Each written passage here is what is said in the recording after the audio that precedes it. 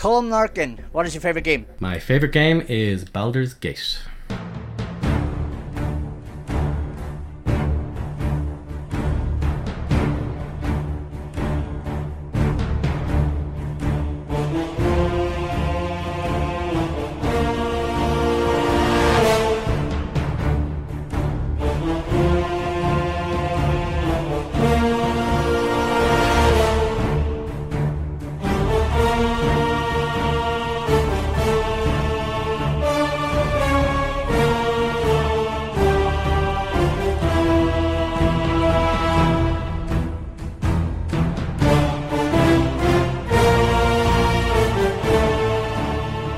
When we were little in my family, there were 4 of us kids. We got a ZX Spectrum. So I think it was like 83, 84. So I'd have only been 4 or 5.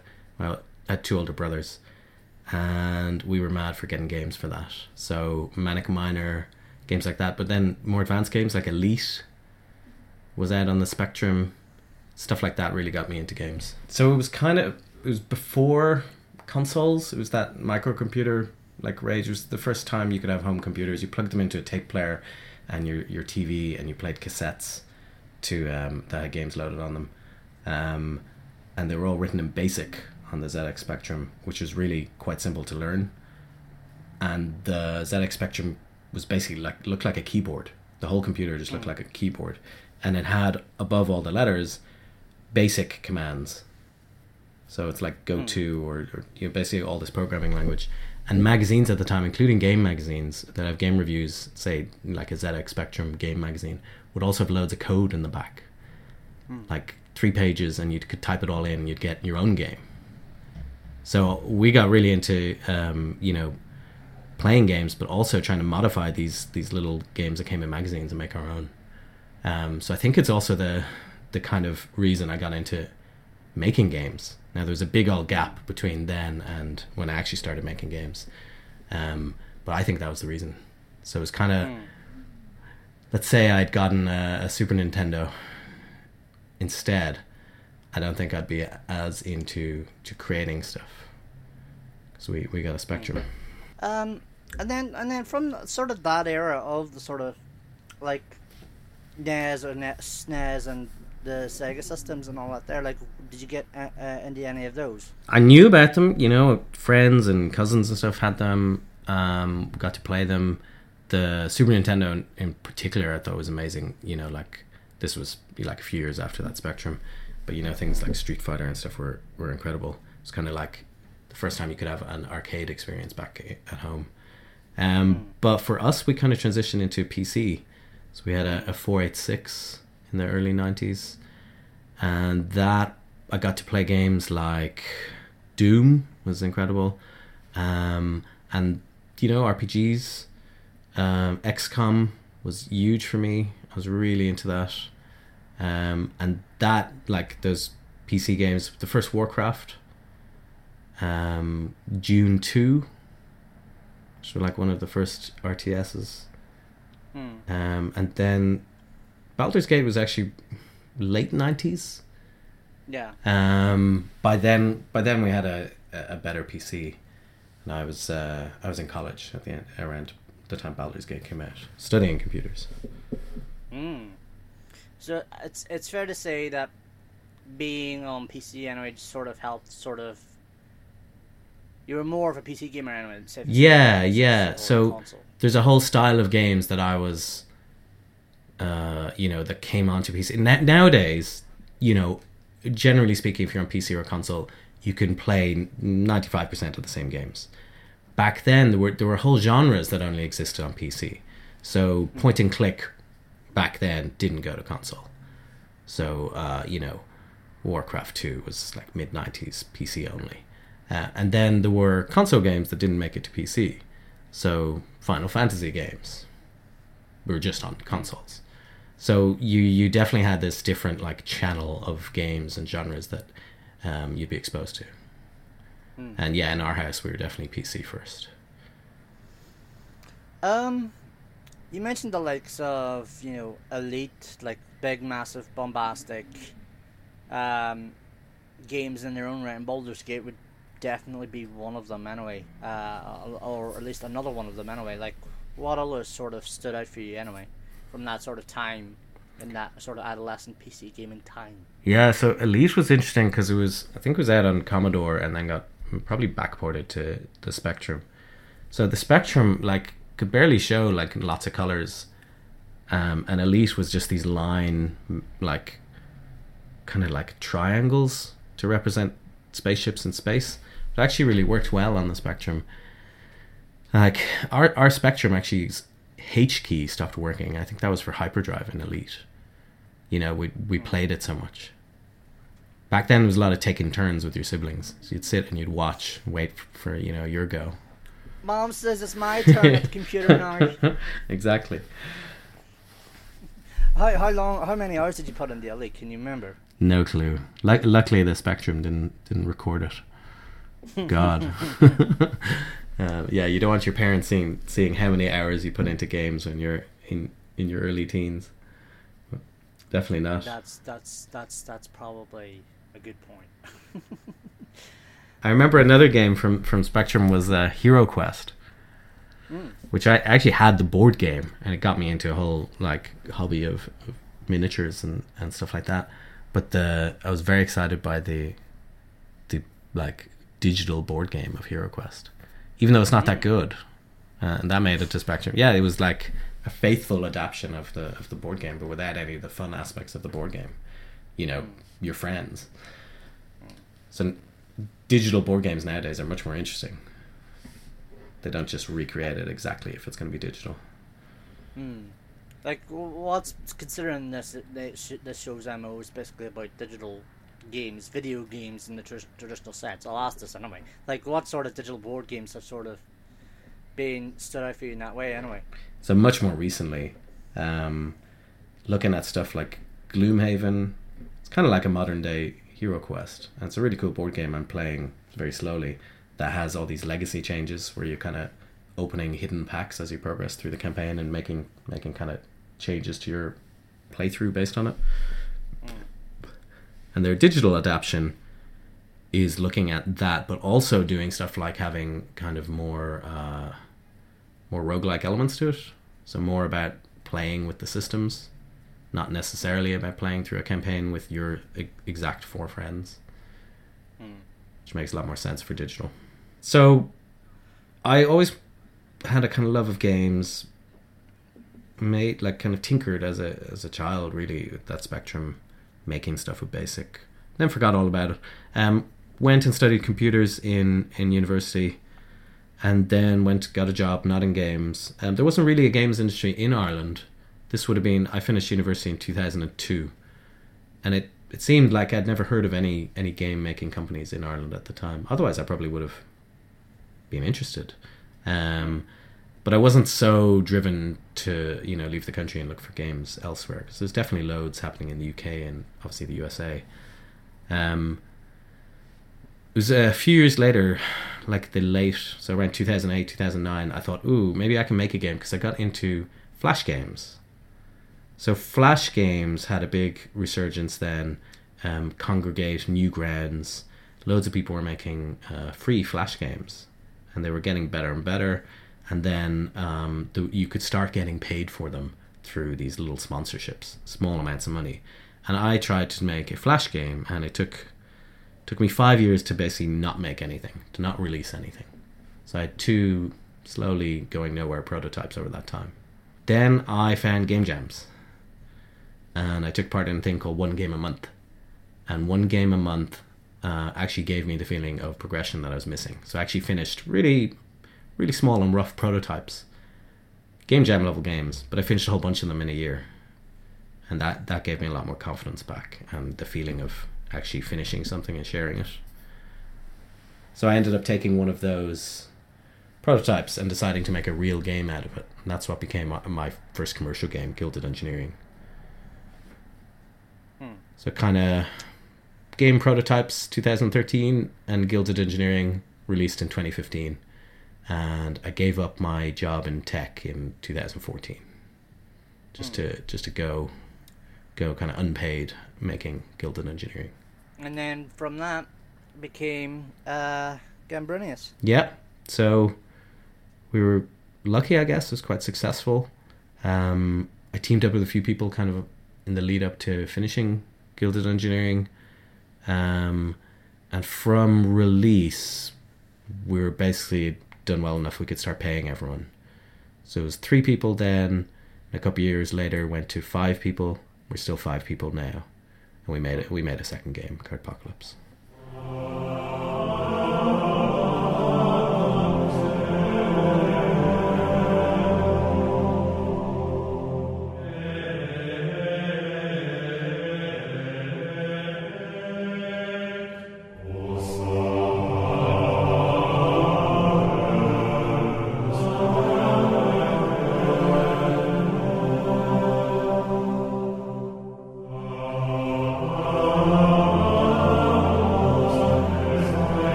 Let us talk of your favorite game, Baldur's Gate. Baldur's Gate.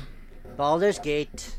Let's go, shall we? As the kids say, let's fucking go, as the kids say. So it's an isometric RPG with, at the time, groundbreaking graphics that, if you look at now, look like a joke, which is always the way when you revisit your old games. But I was blown away with the graphics when I first played it, and it uses D&D, like AD&D was called, 2nd edition. Yeah. So basically this Advanced D&D. Yeah, so this set of rules that I had been playing Dungeons and Dragons with, so I knew them so well. And then here's this computer game using all those exact same rules, so I could get really, really into it, basically, and min-max to my heart's content. And it did a lot of things that a lot of RPGs almost have to do now. So, for example, all the recruitable companions. So you make one character, but you adventure with a party of 6 characters, and all the other characters you find around on your adventures, basically. And you find way more than 5 extras. There's probably like 20. So you're kind of picking who you find interesting, or whose kind of pre-made character classes complement what you want in your party. And that, certainly at the time for me, that was novel. Now it seems like almost every RPG has to do that. You have to have companions, and you have to have more than you need, and you have to pick from them. You have to make friends with them, and they were really good. The characters were great, and they were all voiced. Now, not fully voiced, but they had all their various barks and battle cries were voiced, which for a game at the time was really, really good. The thing I sort of want to pick out on in terms of Baldur's Gate, anyway, at least starting here, is that Baldur's Gate had 2 sort of sagas. The Ballspawn saga, which is the main series, 1, 2, and 3, coming from Larian. We'll talk of 3 much later on. Yeah. And there was also Dark Alliance as well. It's kind of action RPG games, right? Yes, but that's right. Did they then lead on to essentially Dishonored? Or I've got the wrong studio there? No, you're thinking of... Are you... No, well, I mean, like, Dishonored was Arcane, I don't know. I'm Googling here. But in terms of hack and slash, it wasn't first-person hack and slash, anyway, like Arcane. Yeah. So, like, my this is me holding my hands up here. My experience of Baldur's Gate is admittedly very limited. Because, like, I've seen what's coming with 3 from Larian, and it looks amazing, but I don't know if I'm ready to play that just yet until it comes out of early access. But I will say, Dark Alliance feels a lot more up my street as someone who has not played D&D, whether virtually or even in a tabletop setting, because it's a more traditional video gamey type thing, whereas the Ballspawn saga, and therefore the mainline series, is more in line with the turn-based rule set. Turn-based rule set very of much D&D. So. Yeah, which was a huge selling point for me. So for me, to many players, if you jumped in now to particularly Baldur's Gate 1 from 99, you'd be turned off after a moment. You know, your player character dies if you turn around quickly. You know, particularly when you start out, and you have to pause and cast spells, pause and you know, it's this whole like complicated rule set, and to do well in it, you kind of need to understand the rule set of D&D and min-max your character a bit, and you know, match up with the right armor and the right kind of weapons and the right like spell buffs to get your character just right. But all of that was like inherently natural to me because they used like a Dungeons and Dragons rule set I was already so familiar with. So for me, it was magical to get this like digital playground to min-max D&D rules in. And you'd said to me just before we started recording here that you'd played a lot of D&D while you were young with your siblings, basically. Yeah. So I have two older brothers, and they had this exact rule set of Dungeons and Dragons, and I got to play with them. So that's where this kind of love of D&D came from. That fed straight into getting to play very much Baldur's Gate. There were D&D games before that. Yeah. Like, they seem to be, you know, so like early 90s, Eye of the Beholder, they were more like they used the setting. They didn't use the rule set. So this was really interesting to me when it came out. Like, it basically had full D&D combat and leveling. Like, this was... would it be fair to say this was just the first game that truly used the rule set more than sort of leaning on some of the lore than anything? I think so, yeah. And again, like it comes back to it using a sort of modified second edition of AD&D anyway. Like, how did you sort of find? Well, obviously because you have that experience playing D&D back in the day. Like, you must have tucked it like a duck to water. Oh yeah, it was very exciting. So I found I still have the box of CDs. The like boxed PC game here, and I looked at it and it has a 150-page manual. You know, so I remember when I bought that. Remember when manuals were a thing back in games? Jesus. So it's not just like a reference; it's like all the lore, all your like 30 pages of all the spells of D&D. You know, it's all kind of stuff like that. But I remember buying the game in Dublin basically, and then getting on the train to go home, and just getting to read the manual was already fun. So yeah, I was very excited to play it when I got to play it. Whereabouts in Dublin did you buy it? Good question. I'm just sort of more curious than anything. There used to be a Virgin Megastore right on the Liffey. It's long gone. Could have been in there. Tell me about your character. What exact race, class, and alignment were you in Baldur's Gate anyway? Wow, I haven't thought about that in a long time. I replayed it quite a few times, so I've definitely would have made a few different characters. Okay, well, talk to me a few about that. I've definitely made like an archer ranger a few times. I can't remember if there's a paladin in Baldur's Gate 1. Can you be a paladin? That's definitely a playstyle I would throw in. I know in Baldur's Gate your very first companion is a thief, which is good because in D&D you sort of need a thief in your party, and that's why they did that. So no matter what you pick, well, here's a thief as your first companion, so you can, you know, detect traps, for example. Which meant I don't bother making a thief. You know, you've got one from the get-go. Well, there is a guide here for the Paladin class in the Enhanced Edition, so I'm assuming you could play as a Paladin. Yeah, in the original manual. I can look in the manual. Go ahead. Confirm my suspicion. Was it there in this edition? Some of the characters were very memorable. Minsk is like the two-handed fighter you get pretty early on. I almost always had him in my party because he has like a hamster he carries around. It like uses up one of his slots, but it's always there, and he yells about it. The hamster's called Boo. So like one of his voice lines is "Boo, go for the eyes, Boo." I always remember. Go for the eyes. Yeah, you can be a paladin. Okay, so I probably did make a paladin. There we go, confirmed. Yeah.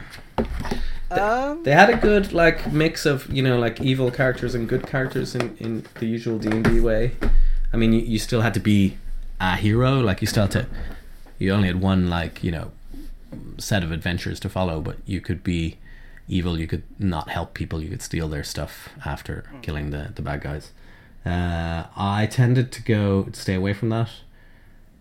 So in D&D RPGs, I tend to try and go for like chaotic good, someone who helps people but isn't like pushing the law too hard.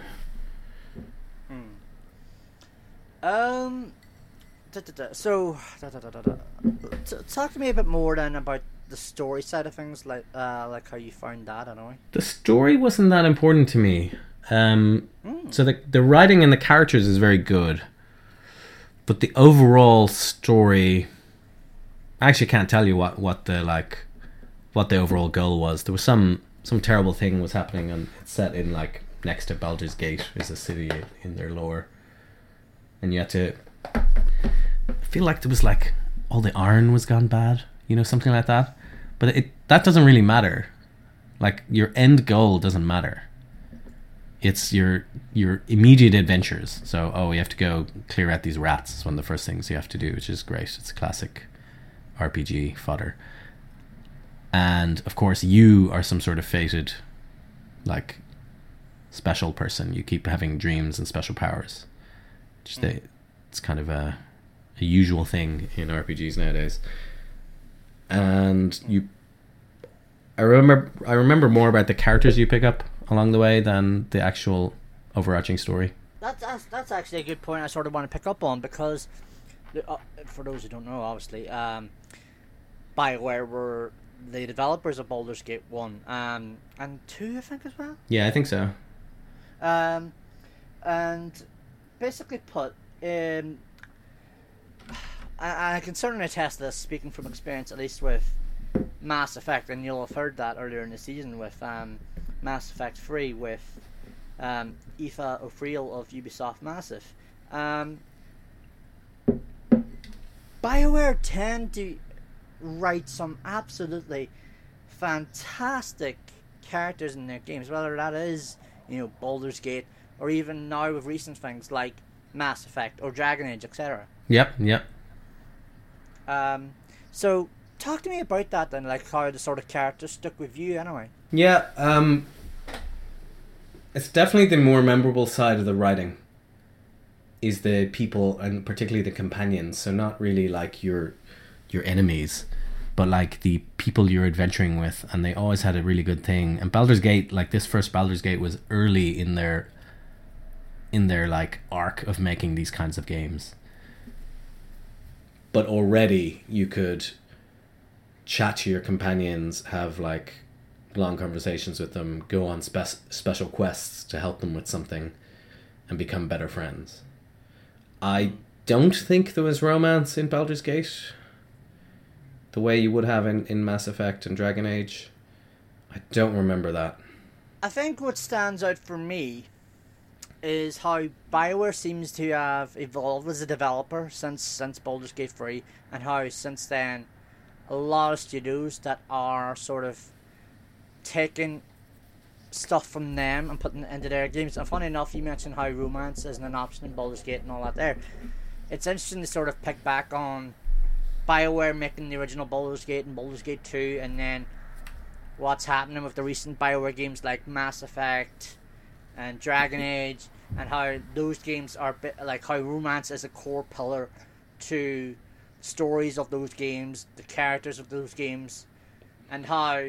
Imagine if they put out a game out now that had companions but not romance. There'd be outcry. Exactly. Be like, where's my romance options? Yeah. I want my romance options. So like Dragon's Age, which was a really nice game. I liked the Dragon's Age, several of them. Like, the romance is very much part of the game, and like a big part of the game, and a good part of the game. In a way, it's why you put up with the characters, or why you pick the characters you want to adventure with. It was very different when I first played Baldur's Gate. It was very much more mechanical. Like, oh, okay, what's their stats? Do I want them?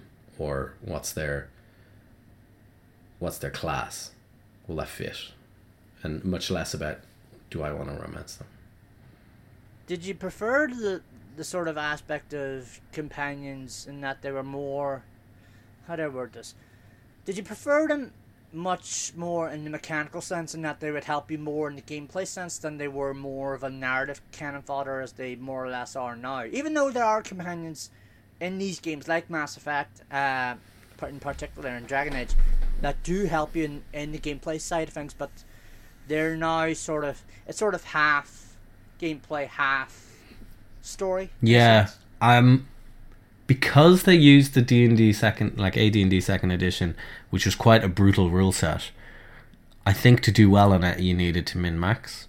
So you needed to pick out your party of 6 with like the right kinds of classes. Make sure you had, a tank, a high armor class, or a well-buffed character. Make sure you had a wizard. There were a few things you had to have to kind of, I guess, cheese some encounters or get through things. So from that point of view, and at that time, I was very much into, how will these fit in? Like, how can I abuse this class's specialties, and how can I fit them in my party? And I remember at the time, one nice thing is, it was a very long game, and you'd be getting new companions throughout. So you could be playing for 15, 20 hours, and you'd still be getting new characters, and you'd be choosing to fit them into your party of 6, which meant you had to kick someone out, like, at least temporarily, to try them out. And that was still good. Like, it kind of forced you to move things around a bit.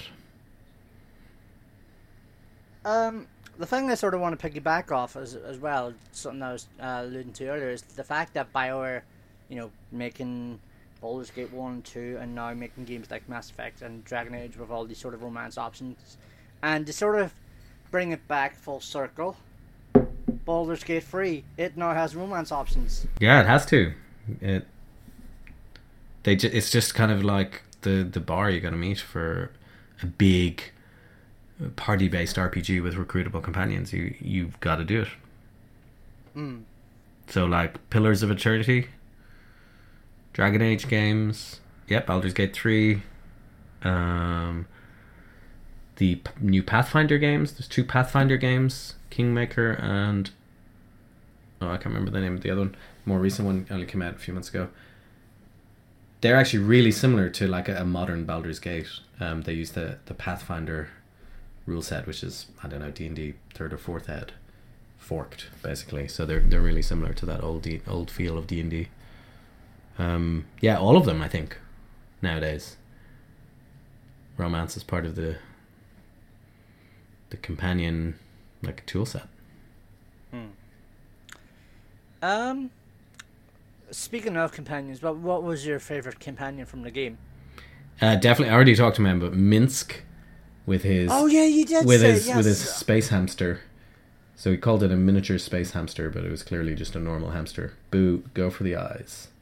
He was great. That's right. There was another guy. There was an evil mage you recruited early on, so you always got him because your party wasn't like at 6 yet, so you weren't making any choice about kicking anyone out yet. And I remember, and depending who you were clicking and telling them just to move across the map, they would say stuff. And I think he used to say stuff like, life is disappointment and life is pain. He was just really morbid. So his voice lines always stuck with me as well. Life sucks. Yeah, basically. And you die. You're meant to be a hero. They give that old sort of Vinnie Mac charm to it. Okay, so gameplay side of things, like, delve into that a little bit of how you found that. Anyway, obviously, it was built around sort of the second ed of AD&D, but like in terms of the nitty gritty, anyway, how did you find it? The game itself was isometric viewpoint. You had six characters, and it was real time with pause, which is pretty popular. The Dragon Age games used real time with pause. Inquisition definitely did anyway. Yeah, but under the hood, it was actually turn based.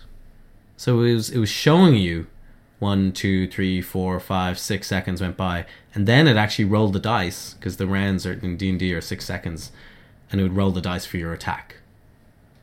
So it was like under the hood fully turn-based and fully faithful to like the turns, the rounds of Dungeons and Dragons.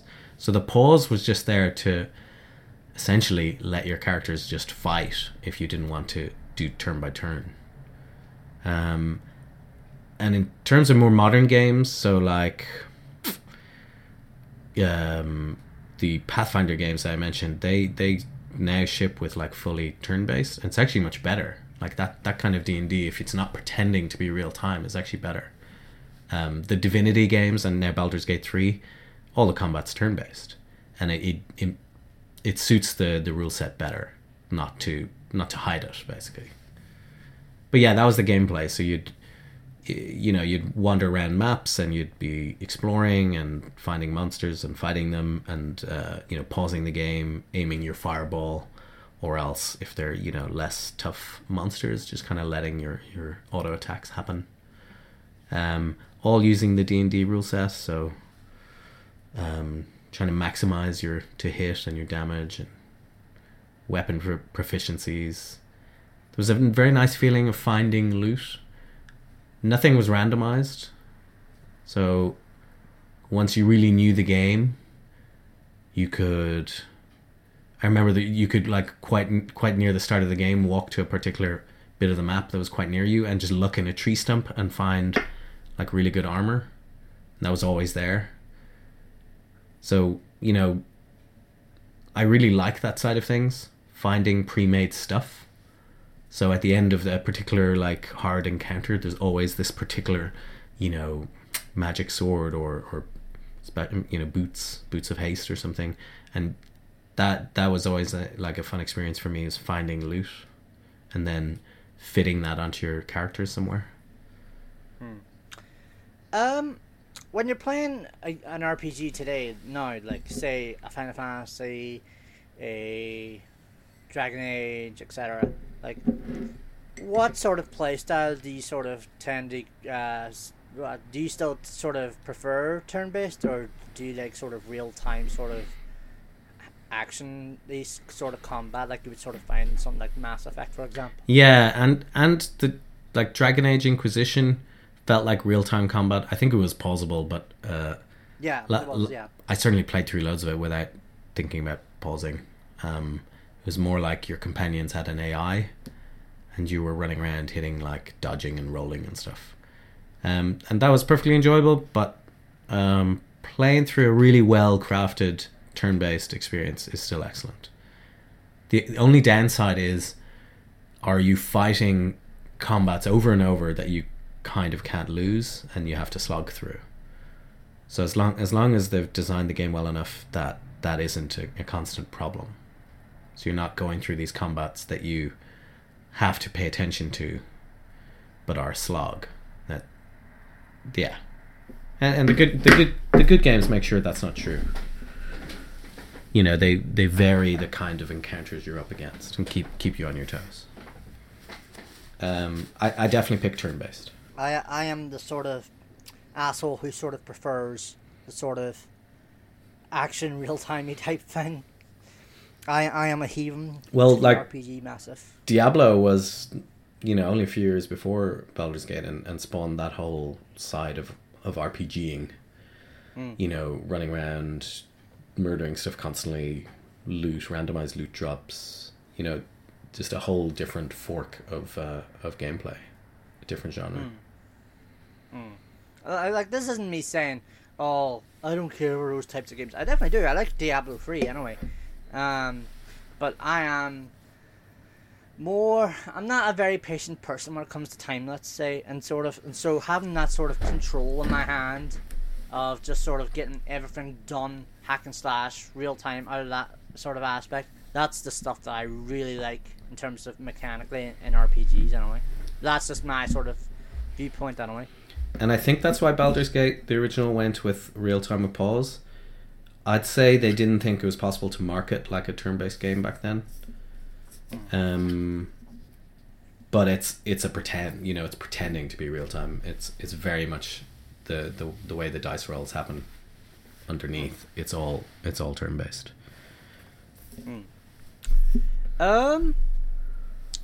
So, in that regard, then, like, talk to me about how you found some of the quest design and some of the quests within the game, anyway.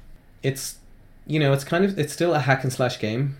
So the quests are usually go there and murder that guy, or go there and rescue someone, clear out a dungeon.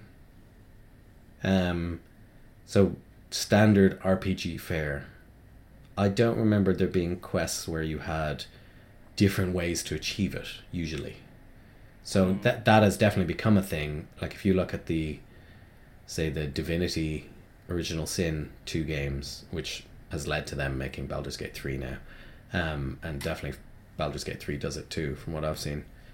They went down the road of, yes, let the player have different ways to achieve their goals. So you can definitely talk your way into a place, or fight people, or sneak around and find a different way in, or like in the Divinity games, there's almost too much player agency because there's really weird things you could do, like put loads of barrels in the way of before you start the fight, and it's a valid way to play. Back then, Baldur's Gate did not have that level of complexity. There was some stuff where you could talk and sometimes, roll for your stats to convince someone. But it was pretty light. They did a lot more of that in their later games. But that kind of suited me. I quite like a hack and slash kind of game. If I'm playing an RPG, I'm quite happy not to have the level of complexity and choice that I see. Even in Baldur's Gate 3, it can be a bit overwhelming. It can be a bit too much. Well, have I done this optimally? And that can be negative for me to feel like, oh, maybe I'm playing wrong because there's too much choice.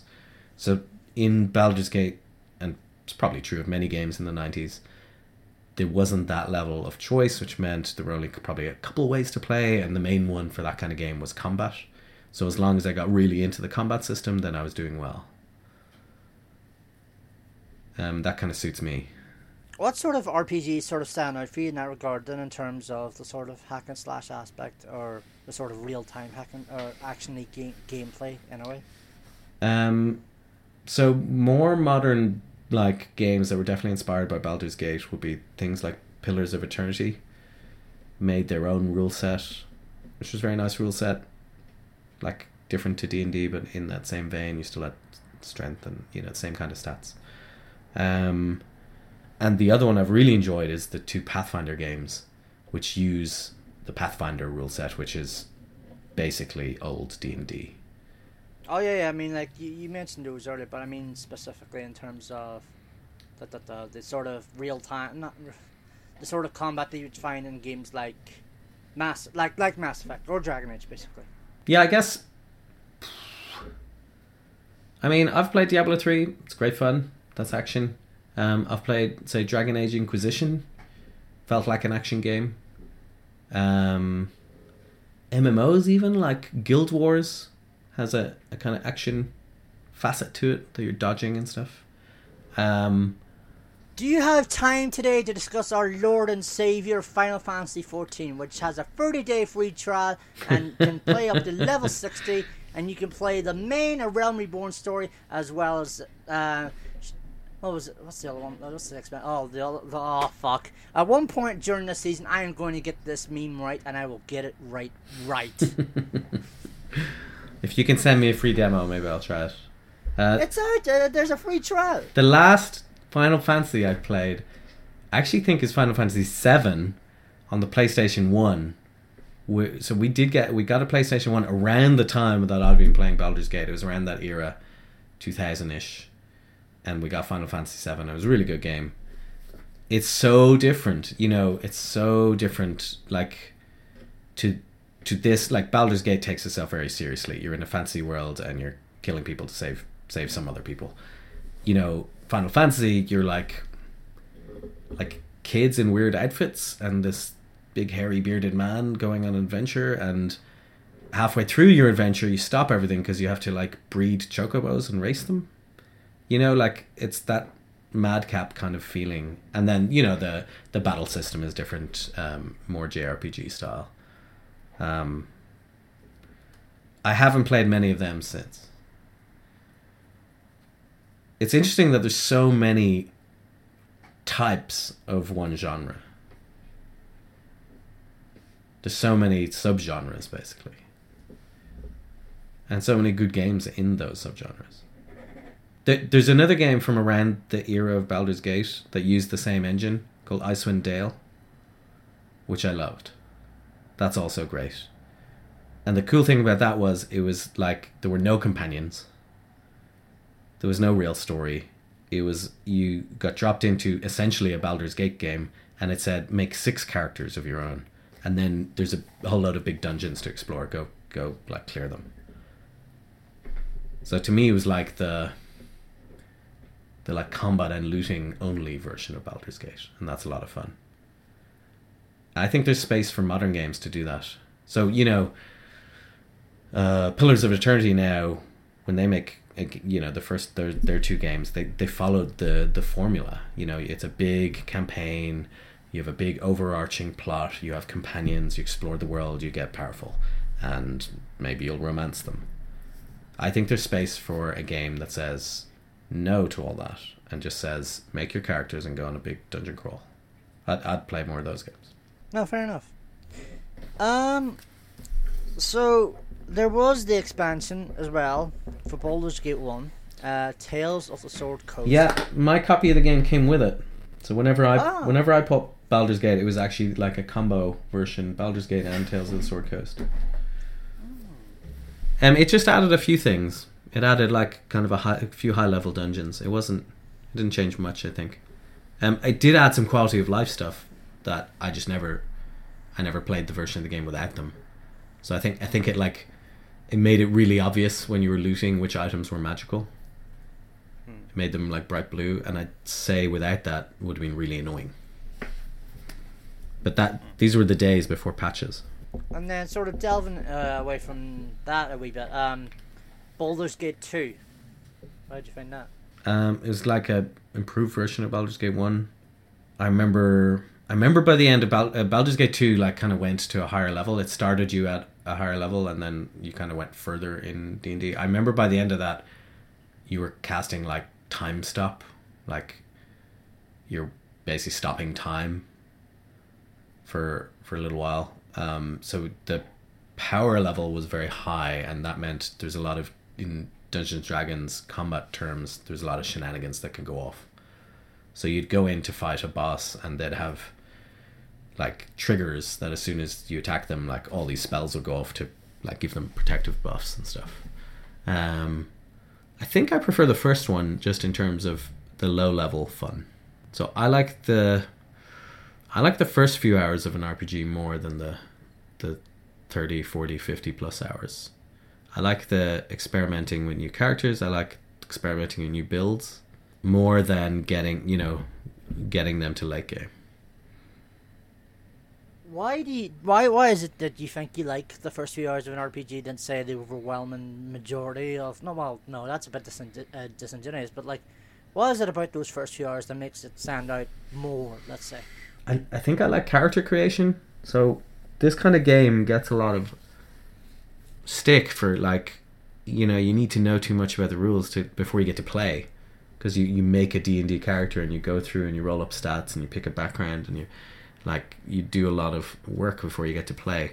I actually really like that side of things. So for me, I mentioned Icewind Dale. You have to make 6 different characters.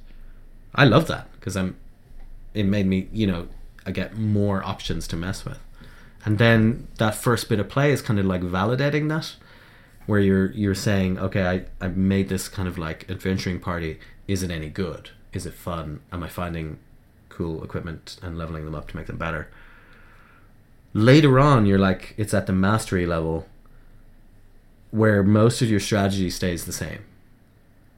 So the first few hours, you're like adapting your strategy and figuring things out. The later few hours, you're like, okay, before combat, let's say in something that uses D&D, before combat, I need to cast Bless on all my characters because that lasts a while. And just as, there's a hard combat, I have to cast Haste because that'll last a short while. and it becomes a lot more rote. So you have a system that's working for you, and you need to stick to it. So I think that's why I prefer the early phase of kind of figuring things out. And I'm guessing as well, sort of that experimentation also sort of helps playing it as well. For sure. And different personality types have different things they find fun in games. So that, for me, the like learning and mastery is very fun. For others, it isn't. So like playing board games, I actually like that first game where you're trying to figure out the rules. For me, that's fun. For others, it's torture. So I think that also feeds into that same feeling. So for some people, the first few hours of playing a really, hardcore RPG is a pain because they don't know how the rules work yet, and it's really awkward and difficult. And then the later hours, they're like finally feel familiarity with all their different classes and abilities, and they're finally having fun. Well, for me, that's the part where maybe it gets a little boring. So we can't talk Baldur's Gate 1 without mentioning the enhanced edition that came out a few years ago anyway from Beamdog. Like, did you play that? I played it on iPad. And I was shocked how bad it looked. Because in my mind, it was this like amazing looking like game. That's the sad reality of going back to play quite old games. And it's not just the look of it, it's also the usability, the interface usability. We are spoiled nowadays. All the games like just make things very, very straightforward and easy to play. Back then, everything was janky, and there was no shared way to do things among different games. So for example, in the original Baldur's Gate, you had 20 little squares of inventory in each of your characters, and that's how you carried stuff around. I think that was still true in Enhanced Edition, but it's kind of annoying. So if you play Pillars of Eternity, anytime you're looting stuff, you can just say, yeah, all of this stuff just go into my invisible place where I'm going to sell it when I go to the merchant later, and you don't even have to see it ever again. You just get money for it later. That's just this lovely quality of life improvement. So yeah, there's definitely the baggage of playing an old style game if you're playing Enhanced Edition. So yeah, elephant in the room. Well, it's not so much an elephant in the room, but it's a big sort of part and parcel now. When talking about Baldur's Gate, Baldur's Gate 3, from Larian. So again, I am pretty much an outsider to Baldur's Gate, but I am very much looking forward to seeing Larian put out Baldur's Gate 3 out of early access, because I really want to play it, because I've seen the footage of it so far and it looks fantastic. Are you avoiding it because it's early access? You're waiting till it's ready for release? Yeah, I'm just sort of waiting until sort of everything's sort of ready to go in terms of a full release anyway. I've played a bit, but it's definitely now parked until full release for me. And because I've heard so much critical acclaim with the Divinity games, like we had Divinity Original Sin 2 as part of the Game of the Year special episode of My Favorite Game that came out back 4 years ago now as of recording this.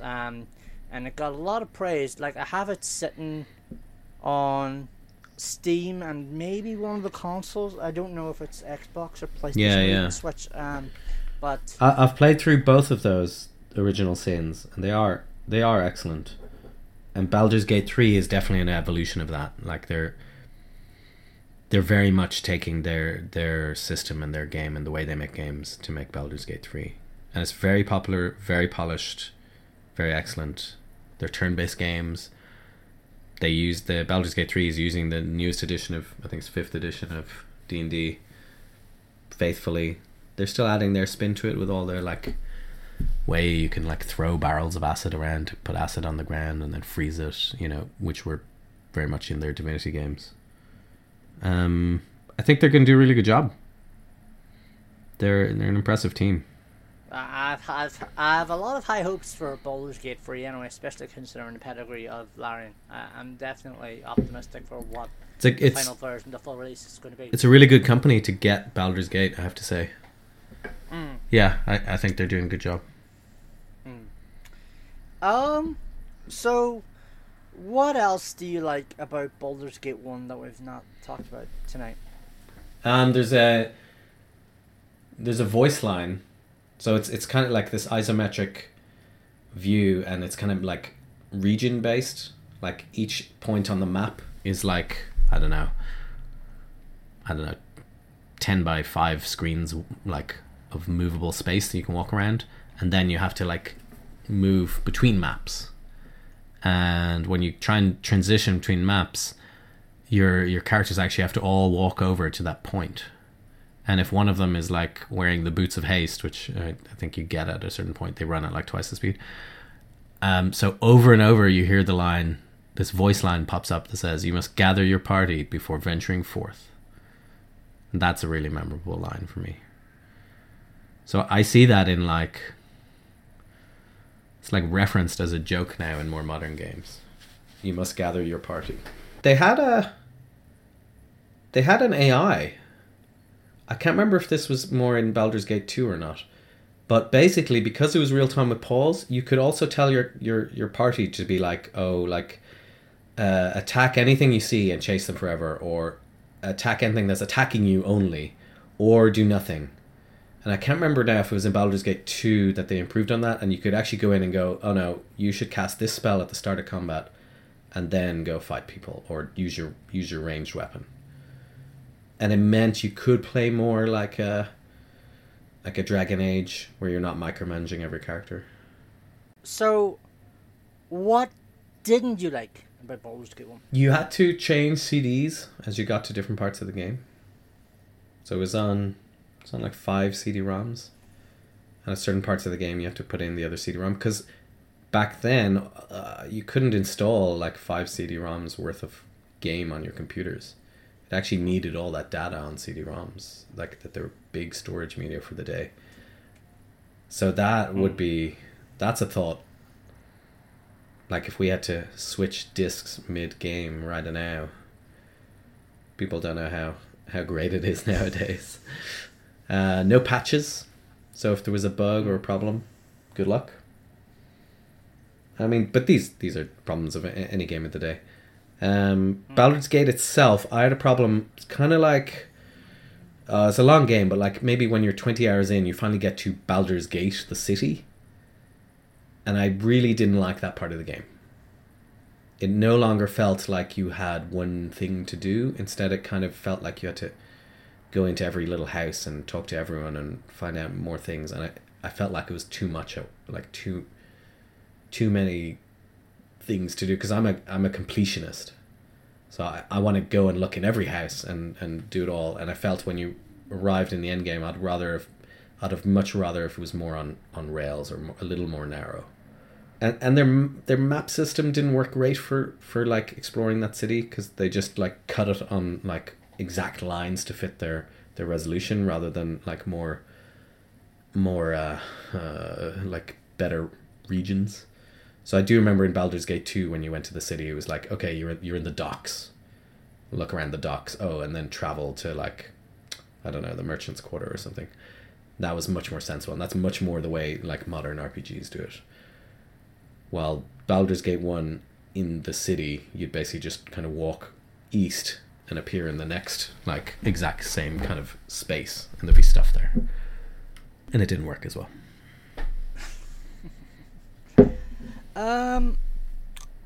What would you change from a design perspective then? Definitely now Baldur's Gate would work better if you actually went full on with turn-based combat. So if you think of Divinity Original Sin 1 had turn-based combat, like led with turn-based combat, and it was really strong for it. Like it lent into the turn-based combat. The turn-based combat was fun. It wasn't a slog. It wasn't slow. It was all optimized. The fights were over quick enough, and then you just walked around a map. It wasn't turn-based in between fights. You could definitely do that with Baldur's Gate now. That would be a big improvement. And if you look at like really spiritual successors, like the new Pathfinder game that just launched, that launched with a turn-based option, and it's a really superior way to play it. Yeah, so I think leaning into that side of things. So like leaning into the things that like make the mechanics better. So you're playing D&D, which is naturally turn based. I like dungeon crawls. So I like when you go down into a big sprawling multi-level dungeon. And Baldur's Gate was pretty good for that. There were quite a few. But I'd much prefer them than the kind of overland maps. The nice thing is, if you really like Baldur's Gate like I do, you don't need to play Baldur's Gate anymore. There's better games that are like spiritual successors to it. Like, would you not even say the enhanced edition would come recommended in that regard then? I mean, it's very faithful, and so it's still got all the awkwardness of playing a game from 20 years ago, even the enhanced version. So it's interesting for me as a nostalgia kick, but I think for a new player, no, I wouldn't recommend it. I'd recommend other games instead, like Pillars of Eternity, Divinity: Original Sin, or the Pathfinder games. Definitely. That's an interesting way to put it. Yeah, so I love it, but it's a game of its time as well. So I think the same is true. Like if we get to talk about my second favorite game is XCOM. And again, I wouldn't recommend anyone play the like mid-90s XCOMs. Because there's so much better recent ones that distill the gameplay and make it much less frustrating to play through while still getting the nice feelings of like tactical square-based combat. Like I'm guessing like the XCOM games that come out over the past 10 years. Yeah, Anyway, Jake Solomon. Definitely, yeah. They're really excellent. Really good. They are fantastic games. Can't quite preach to them enough, basically. Yep. And we'll get the honorable mentions in a moment. Top 3 Baldur's Gate games. What would they be? 1 at the top, but how would you rank the rest of the series? And this is bearing in mind, 1, Baldur's Gate 3 isn't out yet, and 2, I am going to allow for the Dark Alliance games if you have any of them. So I haven't played Dark Alliance, kind of action RPG, I believe it is. So I can't rank that well. Okay, well I'll rank 1 as my favorite because it kind of like landed in my life at a time when it seemed like there was no other game like this. 3 is very impressive from what I've played so far. I'll probably throw that in next just because it's a modern game, like again distilling the feeling but not being overly faithful to the mechanics like the interface or anything like that. None of that is present in 3. And this probably is, again, worth noting the caveat that Baldur's Gate 3 is still in early access. Yeah, but it's, they did this before with their Divinity games. It's a very playable early access. It's not a janky half game or prototype. It's just a little less content. Yeah, which unfortunately leaves Baldur's Gate 2 a little behind. We could throw in Neverwinter Nights there. It's kind of a spiritual sequel to Baldur's Gate. It had like like player mods. You could have servers and you could run your own like mini MMO basically, which was pretty interesting. I found that very interesting, and again used the full D&D rule set.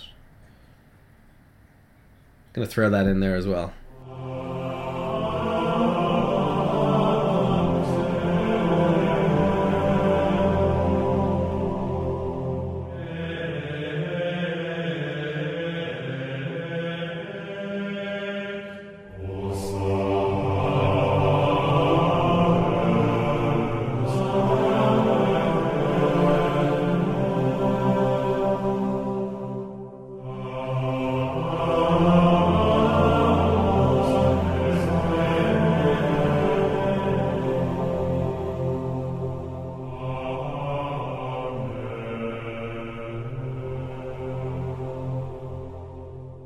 Yes, honorable mentions. Go for it. So big honorable mention, I just brought it up there, was it's actually not the original XCOM. So XCOM UFO Unknown was like 1993. the game 93, 94. Yeah, the game I played came out like the very next year. Was called Terror from the Deep, XCOM Terror from the Deep, and it was the exact same game except underwater, pretty much. So it's a bit like the patched version of XCOM with a very slightly different setting. You were underwater and shooting harpoon guns instead of rifles, but it was very much almost exactly the same game. And that was the game. That was just the game we happened to get. We had Terror from the Deep, and I played the hell out of it, and it's a really good game. And similarly to Baldur's Gate, I wouldn't want to play it now. It's a game of the 90s. Games are made better now. They're much more playable, much more friendly to your time.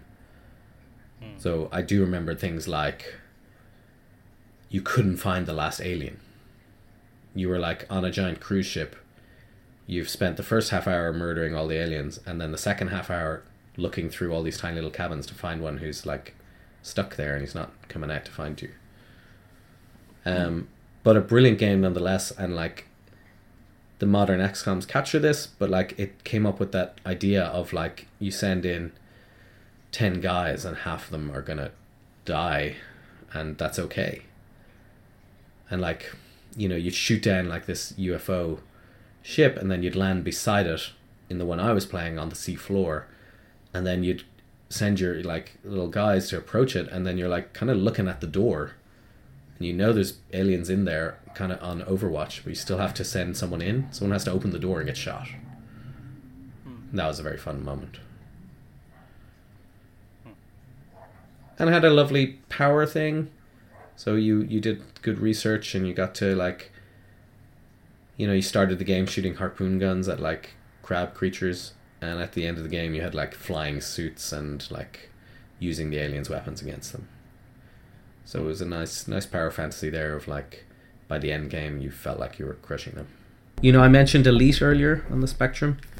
So a 90s PC game that I really loved was Privateer, which is basically just a slightly more modern Elite. You were flying a spaceship around galaxies, and you were like trading or doing some piracy or doing some missions. It just captured it very well. Upgrading your ship. Yeah, really cool game. I have one more 90s game. Syndicate. Do you ever play that? Not the Bullfrog version. Yeah. I've definitely played the Starbreeze FPS version. I can't imagine what that's like. So the Bullfrog original... It's very uniquely different. Okay. I have a soft spot for it. Okay. Like, it's very, very massively different from what Bullfrog put out anyway. So the 90s Syndicate was like this weird but cool like isometric game where you sent out agents and you had missions and you sort of took control of them, and you were shooting like guns at people, and it just had really cool music and a really cool like weird futuristic setting with hover cars and stuff. It was this very, very unique game.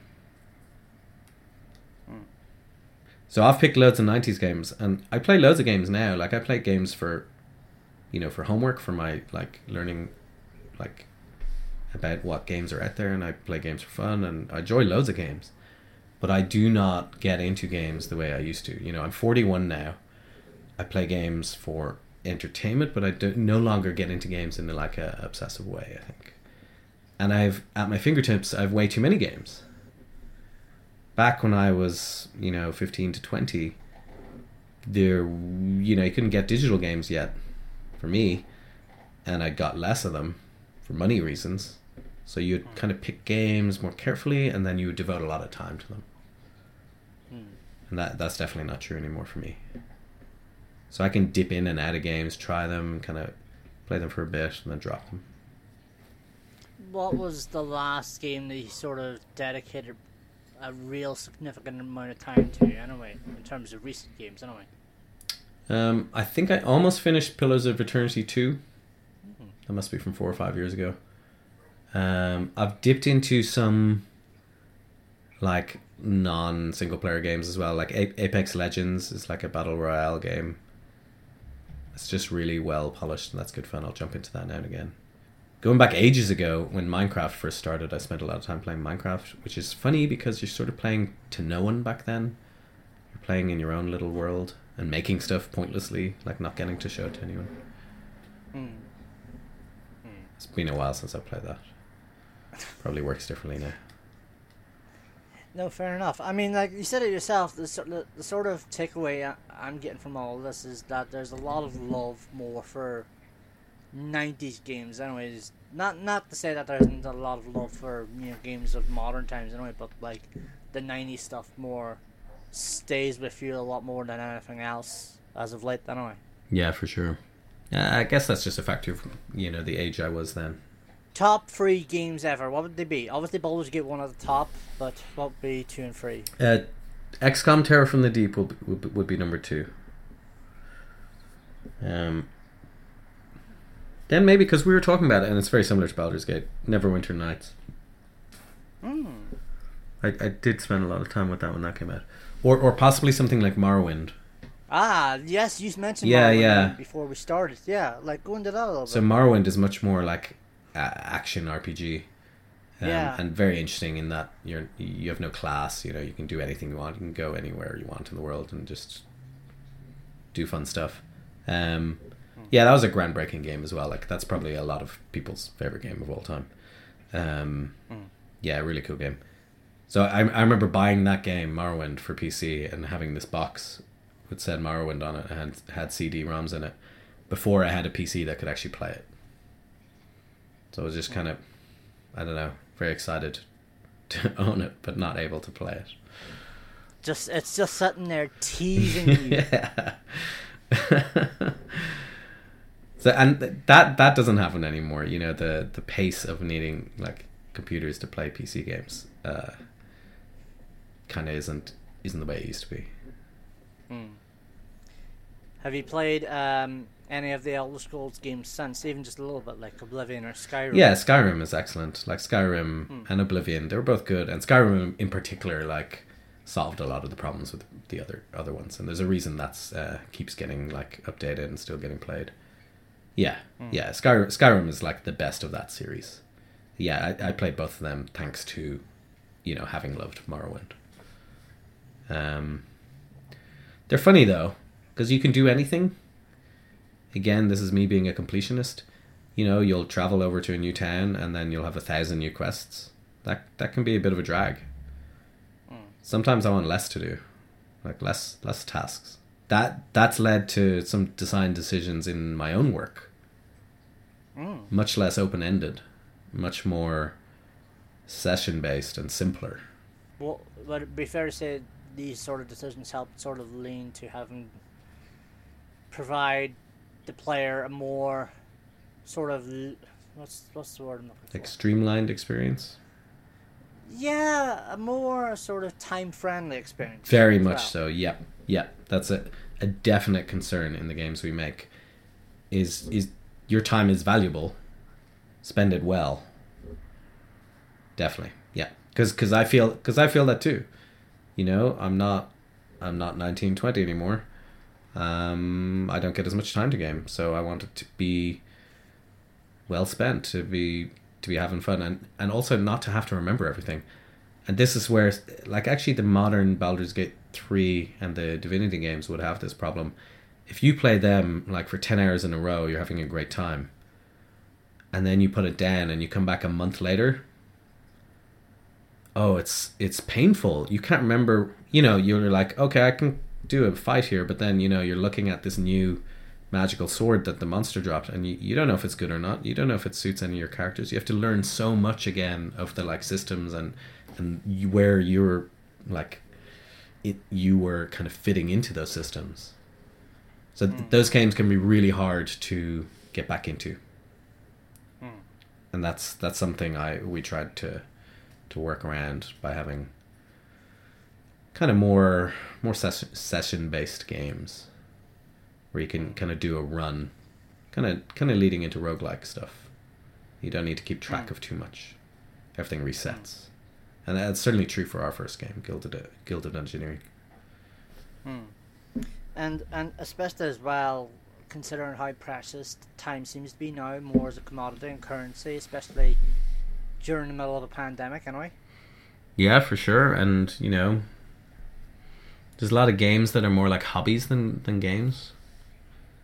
If you take even Apex Legends that I mentioned, but like, you know, League of Legends or any games like that, where really to play them, you're not just saying I'm going to play once. You're saying I'm going to dedicate some time to this over the next longer period. And it's also true of, you know, MMOs like World of Warcraft.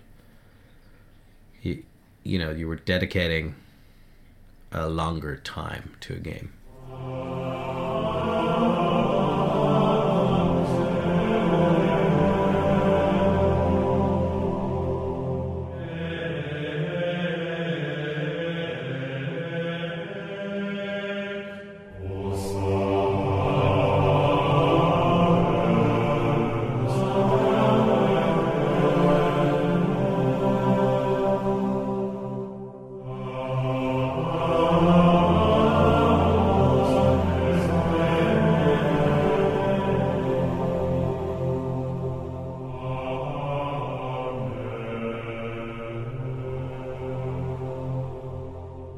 Well, we've just launched a remake of Gilded Engineering called Gilded Engineering Ultimate Edition. So if anyone wants to check that out, it's on Steam, it's on Epic, and it's on GOG. And it's a game where you don't control your hero directly, you build a dungeon around them. And it's super fun, and it has short sessions. It looks like you're drawing an old D&D map. And it's kind of cool because, like, in combat, it's sort of like a little deck builder. The original, we launched the game first in 2015, and we just launched the Ultimate Edition at the end of 2021. And it's interesting because in the meantime, in those years, Slay the Spire came out and was immensely popular, and is a deck builder, a thing where you add attacks to your deck as you progress. So it's interesting now, new players will find our game and say, oh, you're just, you know, you're doing Slay the Spire for your combat system. But you know, our combat system predates Slay the Spire. So it's a funny one. Yeah, so check that out and look up our other game if you like, Cardpocalypse. It's a trading card game that's actually just a single player RPG. So there's a collectible card game you play, but it's all single player, there's no multiplayer. That's fun too.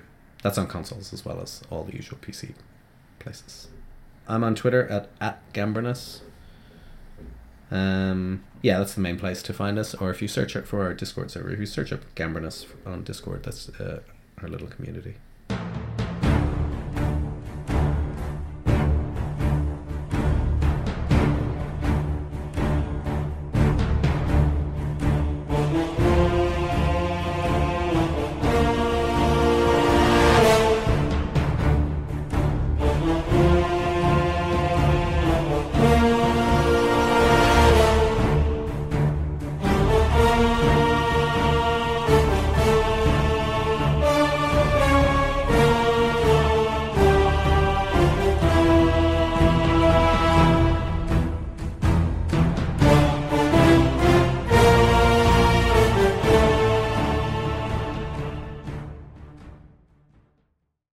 Thanks for listening to My Favourite Game, a podcast by PlayDiaries.com where people from the games industry come on to talk of their favourite game. If you want to listen to future episodes of My Favourite Game, as well as press play before they go live publicly on Play Diaries and other podcast platforms, please consider becoming a $2 tier podcast early access patron to our Patreon at patreon.com/playdiaries.